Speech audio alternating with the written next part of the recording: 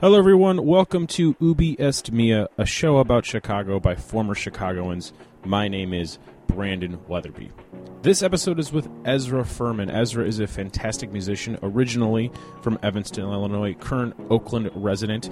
We sat down with Ezra before he had a show at the Rock and Roll Hotel in Washington, D.C., and before he was about to embark on a 3-week European tour. You can catch Ezra coming up in March at Lincoln Hall in Chicago and throughout the United States.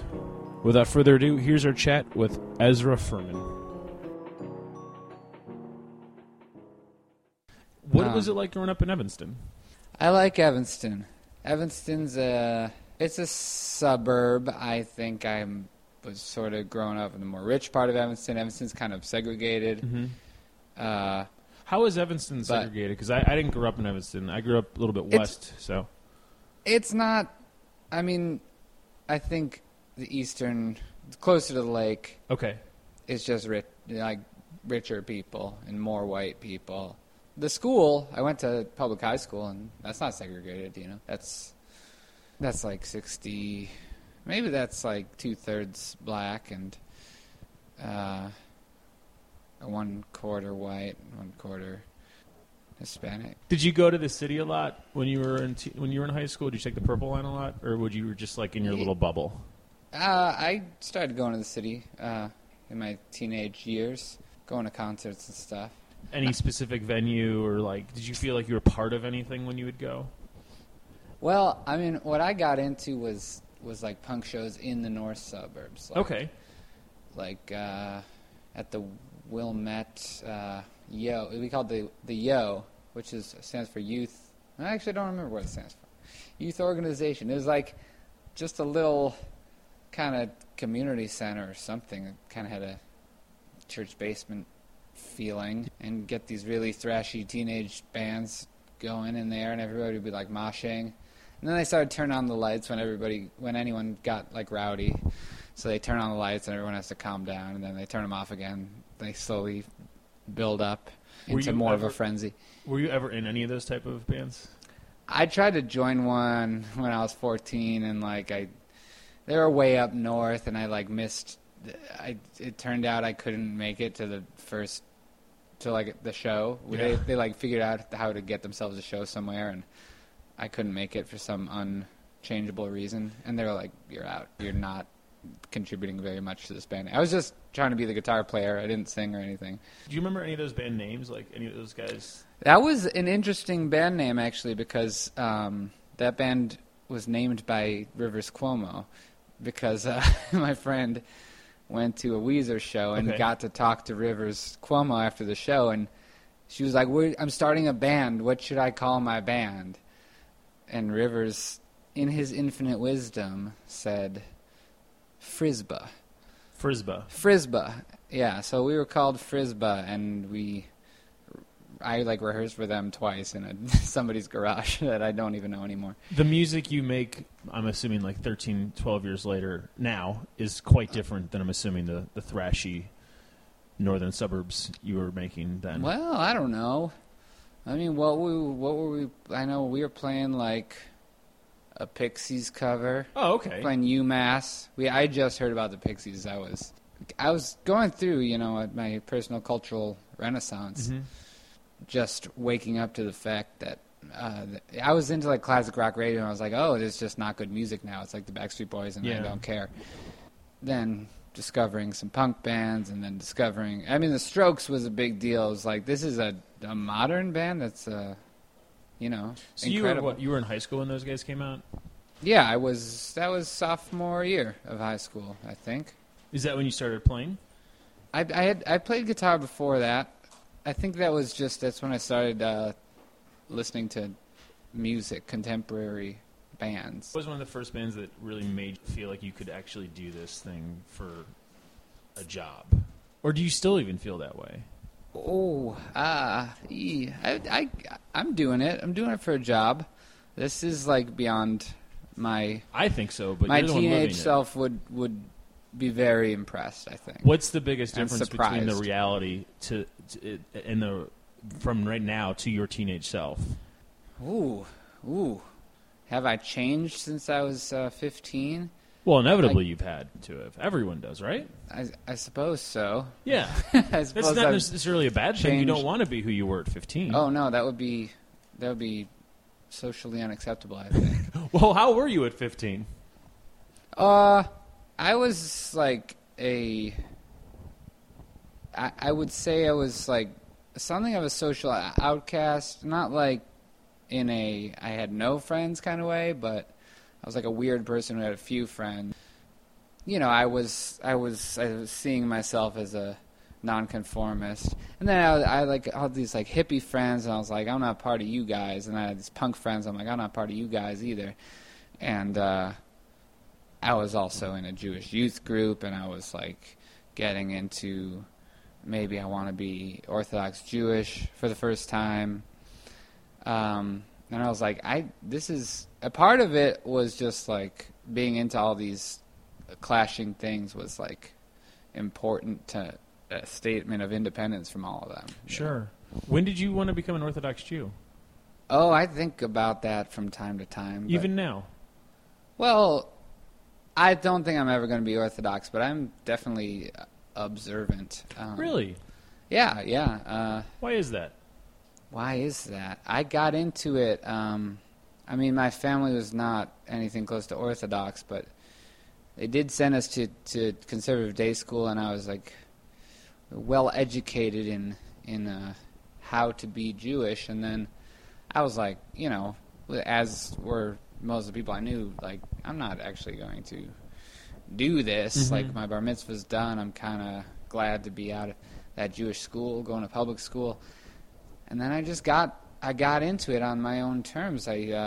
Somehow somebody gave me a book of Abraham Joshua Heschel, was the gateway Jewish philosophy for me, and you know I got into it as an intellectual thing. And I think I was also like, and to this day I'm like surrounded by things like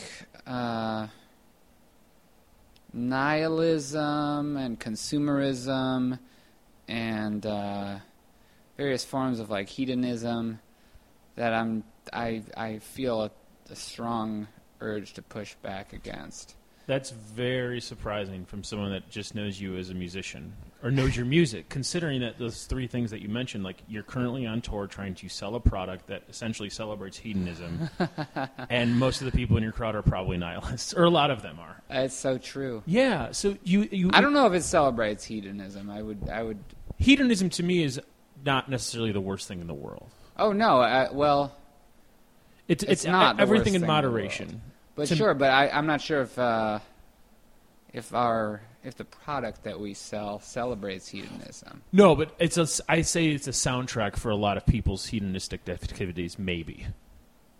Yeah, that's probably true. Yeah, and that's not a bad thing. I mean, I get drunk. Yeah. You know? We're currently recording this on Fat Tuesday, and you're about to play a rock and roll club in a city and then go to New York to play a club and then go to Europe to play music for fun. Like, that's your goal, right, is to help people celebrate life. Yeah, that's true. That's true. So for a lot of people, probably not a lot of religious people, they may not consider that like the healthiest thing in the world. It's not. Sure, you're the one living it. It seems very difficult from an outsider's point of view. I cover these things, but I don't want to have your life, and I hope that's not just mean to say. But, I wish more people would not want to, or like at least acknowledge some of the difficulty of it. Sometimes you get a lot of like, sort of like some kind of weird version of envy, or like, oh man, just like I wish I could be traveling around and doing all this fun stuff. And I'm like, it's great, but I'm also like, it's very hard, and I don't make a lot of money doing this. I think one of the things that people don't realize is you could do it. You don't have to have a label. You don't have to have friends. You could play really bad shows forever. It is not going to be fun, but you could do it. Anybody could do it. And like you've gone through a lot of years of playing to smaller venues. Yeah. You've done it like, quote unquote, the healthy way, the right way, the kind that like everyone across the board respects. You're not a flash in the pan. You've built your crowd from the start. But you kind of had to build a crowd, I'm assuming, like church basement at a time, small club at a time, and then you move up to a place like the Empty Bottle, and then hopefully you move up to a place like Metro, etc. Yeah, we'll see what happens, but that's sort of seems like the trajectory. Well, when you started playing shows under your name in Chicago, what were the goals? What were the goals? Like, I mean, it's just sort of a drive to the biggest thing is like the feeling of listening to music and getting like a craving, like wanting there to be a certain kind of music. I don't know, around on that on the radio or on somebody's mix CD. So were you creating something that you previously had not heard, or were you creating something that, like, maybe it was sort of something that influenced you and you wanted to just expose it to a bigger crowd? It's not like I thought it was that original, but I was like, it's just that feeling of like, this has to happen. There has to be a band that does this. And it's a non-rational thought, because there's, especially like the band that, when I first started making music, I was not like that unique. I don't think my band was that unique. I don't know. I also just wanted to be a great songwriter. That's been the driving force that, like, I don't know, there's been this band, that band, this record, that record. I get excited about all of them, but like the goal that I had since I was 14 was like, I want to like write really good songs. Do you feel like you're doing that now? Yeah, I do. Good. How long did it take? I mean, how long? Yeah. I think I felt like I was doing it since I was 15. I think I was wrong. Sure. I might still be wrong, but I don't. It's all a matter of. Yeah, I don't know. I'd still. I don't know. It's funny to ask me. It's still funny to me to think about goals, because I get some goals, or some like, oh, we could do this, and this logistically will help us do other things. There's that whole thought process, but I think there's more driven up by goal-oriented thinking, but by just like urges, like cravings, and I would compare it to hunger, to like when you know exactly the kind of thing you want to eat, and you're like, I just want that thing. Like, I feel like that's what produces so you our might work. You might not write a new song for a long time and then just have a burst of creativity, and like all of a sudden here's 10 new songs. Ooh, I don't know. I mean, I try to keep it up. It's that process actually does describe the last 3 songs I wrote. I wrote them all on the same day, and there hadn't been many since that. You mentioned something that a lot of musicians don't, and that's logistics.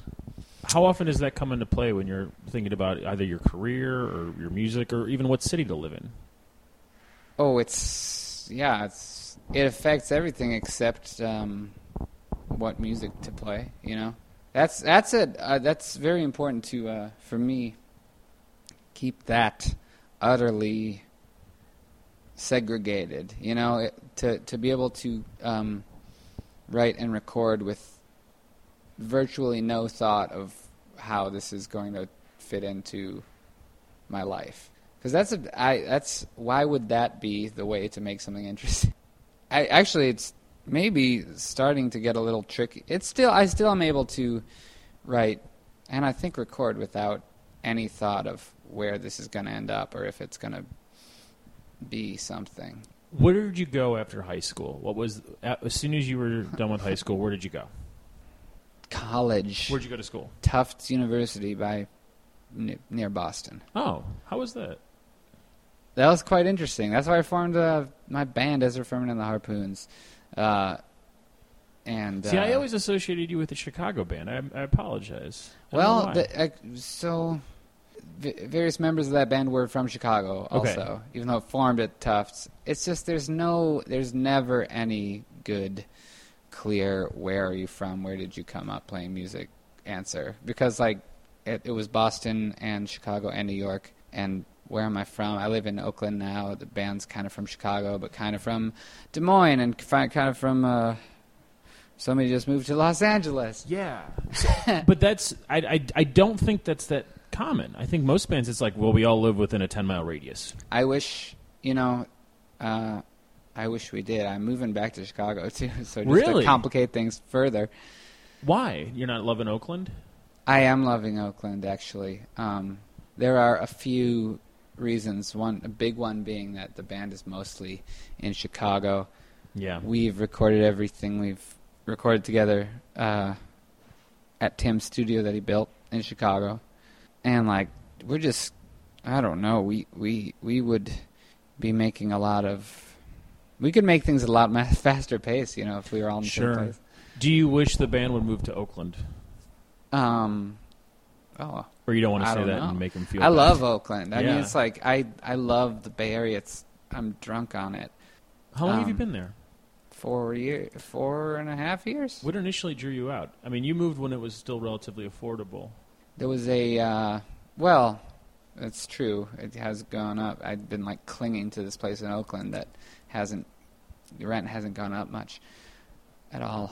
What brought me to Oakland? A certain somebody I was in love with and still am went there. Are they still in love with you, or is that too private and I could cut that? I don't know. I'm pretty sure we're in love with each other. Are they moving to Chicago with you? Mm-hmm. I think then it's safe to say that you're still in a good place with that person. I hope. Things are good. Some hesitation. I don't know. I hesitate to drag her into these conversations. Oh, well, it's for personal life. I guess so, yeah. I don't know. I'm not sure why. I don't know. I've been trying to put my finger on what the sort of atmospheric intoxication that I get when I go to the San Francisco Bay Area. Is it just because it wasn't familiar, because you grew up in one place, so it's different? I mean, but it's different. You didn't have that in New York. No. Well, and you tour the world at this point. It's not like you haven't been around. I know. I go to lots of places. Yeah. And that place, it was just like, here, me, now, yes, Yeah. And I mean, there's greenery exploding out of everybody's front yard, and there's fruit falling from the tree into your hand. Are you worried about going back to Chicago? A little bit. There's some.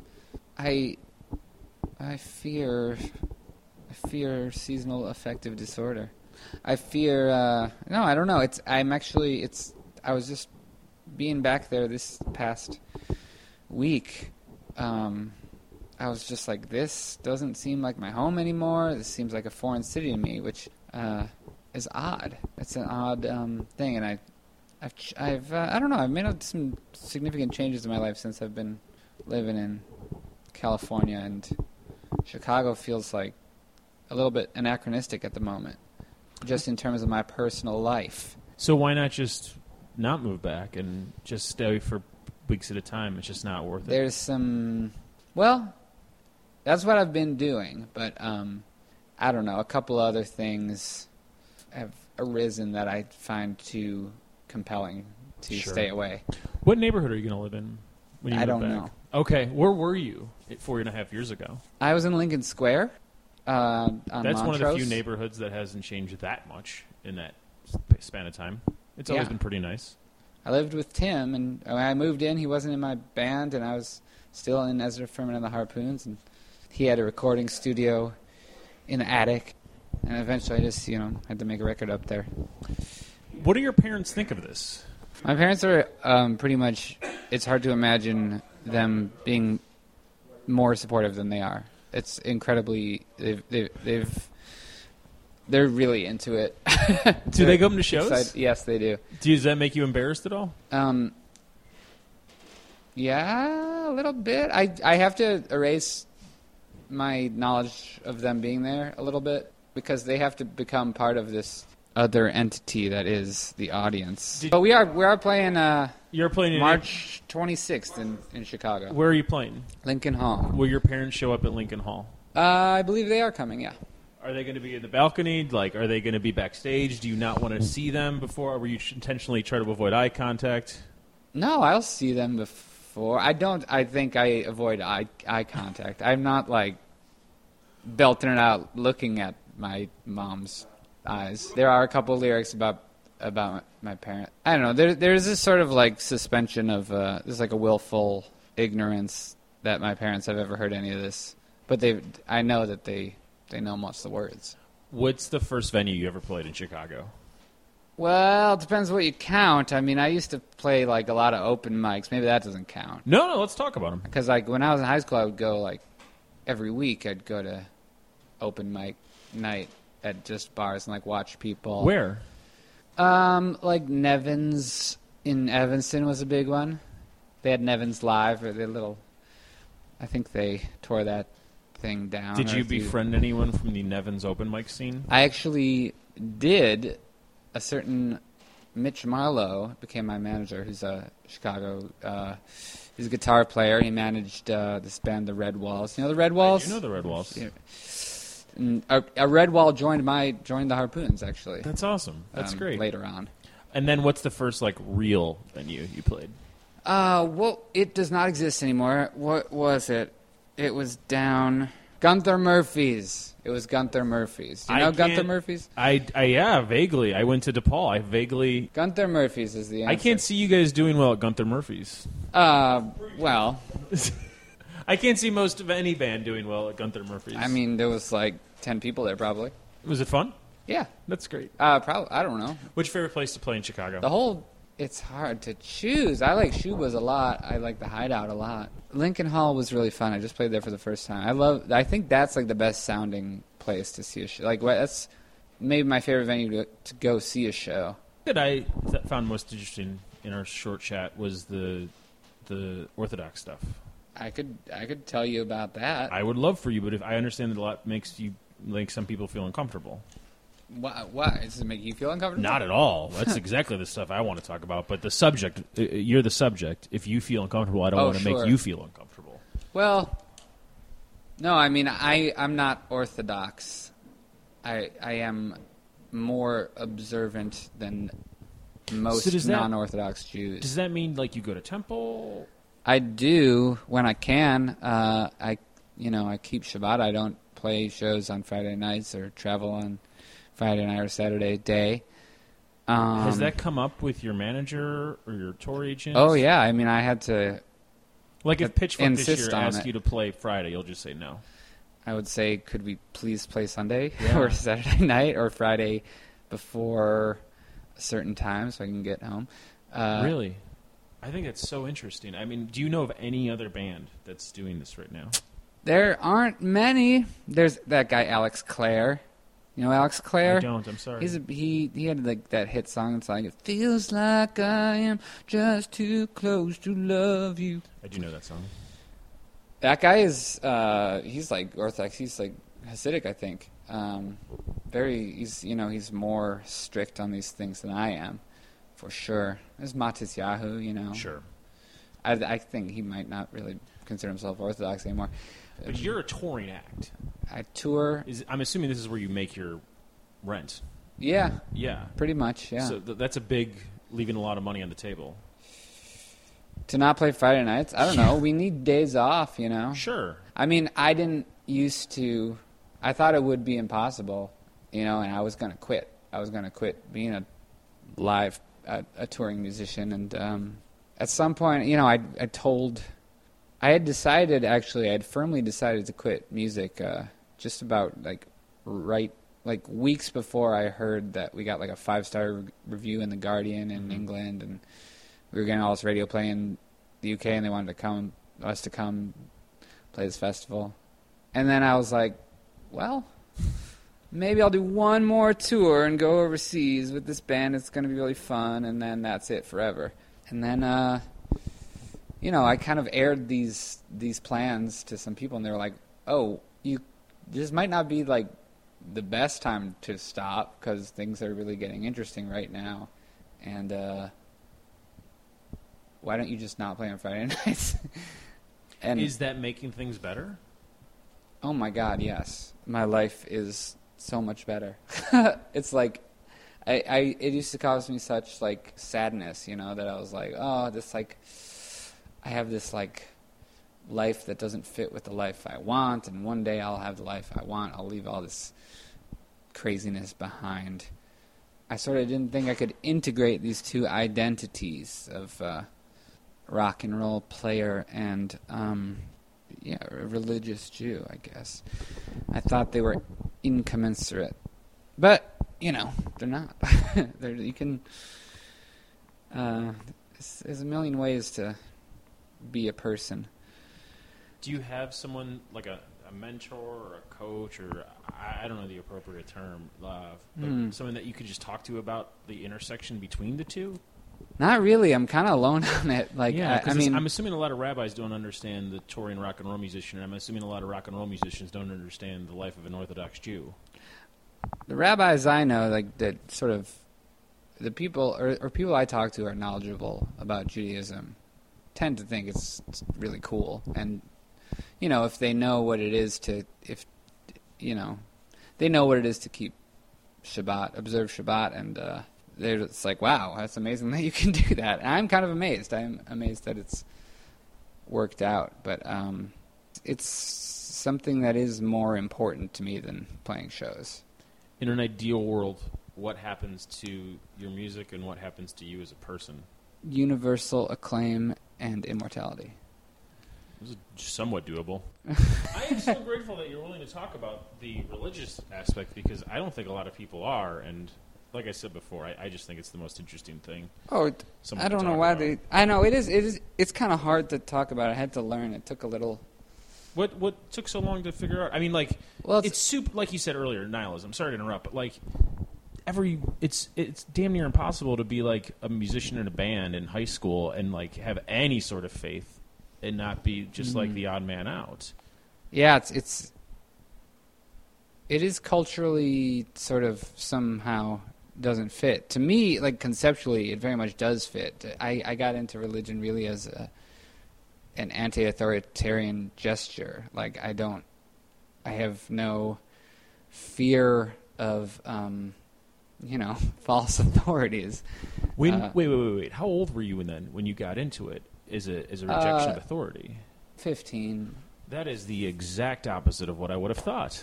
Why? Because usually that's when people reject it, because usually if you go to a religious school, that's like you're forced to hear it X amount of times a day, and by like the time you're 15, 16, you're like, I'm throwing this all away. Sure. Well, I had a couple years like, I'm throwing this all away. Yeah. So did you go to a temple in Evanston? Yeah. Jewish Reconstructionist congregation. Okay. Which is very lefty, I guess maybe closest to Reform, somewhere off to the side of Reform or conservative Judaism, depending on how, and then I'm assuming you had a place at Tufts when you went to school out there. I was sort of a lone wolf. I mean, there's like Hillel, I would go there sometimes, but like, I was like, this is not this thing where, I don't know, it's like a social club for people to make jokes about matzah or something. I'm like, that's not what I'm in it for. Yeah. And then what about when you were in Lincoln Square? Did you have a place there?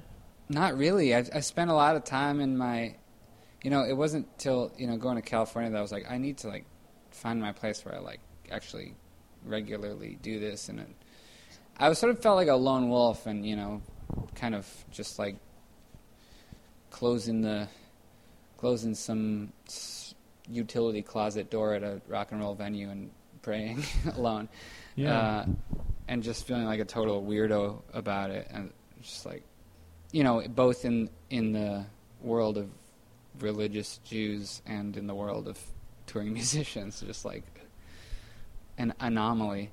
I really hope you find a place, and hopefully that'll make Chicago feel better, feel more like home. I mean, that's part of the drawback to Chicago is some things. Like, I think I'm going to get involved in this. I know this amazing lady, rabbi, who is like teaching this. She started this organization that's all about, studying Torah and from a queer perspective, and I'm just into it. I don't want to become a part of it in some way. That's so great. If you would like more information on Ezra Furman, if you want to see him live, which I recommend that you do, just go to EzraFurman.com. All tour dates are there. Special thanks to Elia Einhorn, who's been a previous guest on this show, who raved about Ezra, and without him, he might not have been on the show. So thanks to Elia for that. Our theme song, this one and the one that was at the top of the show, is composed by Daniel Knox. He's a fantastic musician out of Chicago. Go to danielknox.com for more information about him. Our artwork is by Dmitry Samarov. My name is Brandon Wetherbee, and I host another show called You, Me, Them, Everybody. For more on that, go to youmethemeverybody.com. Make sure to follow us on Twitter. We're at Ubi Est Mea Pod, and we're also on Facebook. Just type in Ubi Est Mea in that little search bar, and you'll find us. Thanks for listening, and have a wonderful night. If you should leave